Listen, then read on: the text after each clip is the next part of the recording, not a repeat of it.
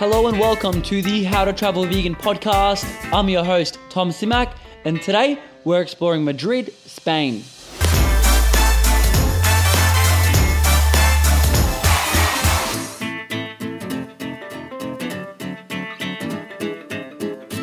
Let's get right into some tips on Spain. Spanish meals are simple. Lunch is 1 to 4 p.m. Dinner is 8 to 11 p.m. And they have siesta in between, which is their rest period, so it'll be hard to find food during that time. So just keep that in mind through all of your Spain travels, whether that's Seville, Barcelona, Madrid, so forth.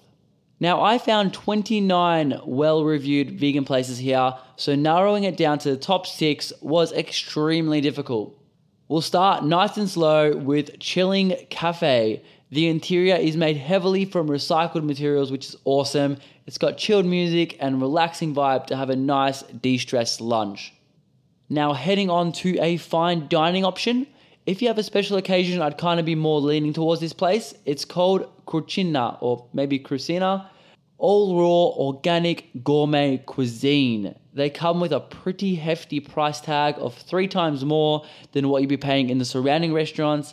But also, if you're from Australia or America, you'd be paying 3 times less, technically. Based on the quality of foods that you're getting a really good deal there. Next up, we've got arguably the most popular veg restaurant in Madrid, Vega. They feature organic, handmade food and local beer and wine. More of a casual feel here, but given that it's so popular, I would try go mornings to avoid the crowds. If you're craving burgers, check out Viva Burger. Fully vegan, casual, and makes some amazing alternatives to mayo and patties. After all those amazing meals, you're going to want a sweet fix. I've got 2 recommendations for you. One is Freedom Cakes. These guys make colorful daily assortments of American-style cake and treats. Things like cupcakes, cheesecakes, brownies, cookies, shakes, and smoothies. Plenty of options for you. And the second place you can visit is Delish Vegan Donuts.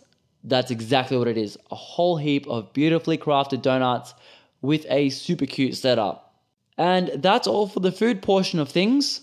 If you're after a tour, check out madridvegantravel.com.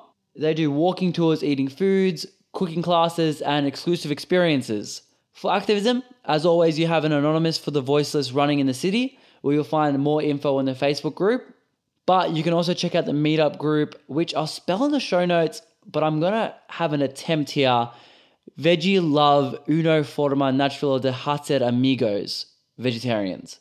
But there's a whole lot of symbols in there as well, so definitely check the show notes for the spelling of that. And that's all for me today. Any questions, hit me up on Instagram at howtotravelvegan. Much love. Peace.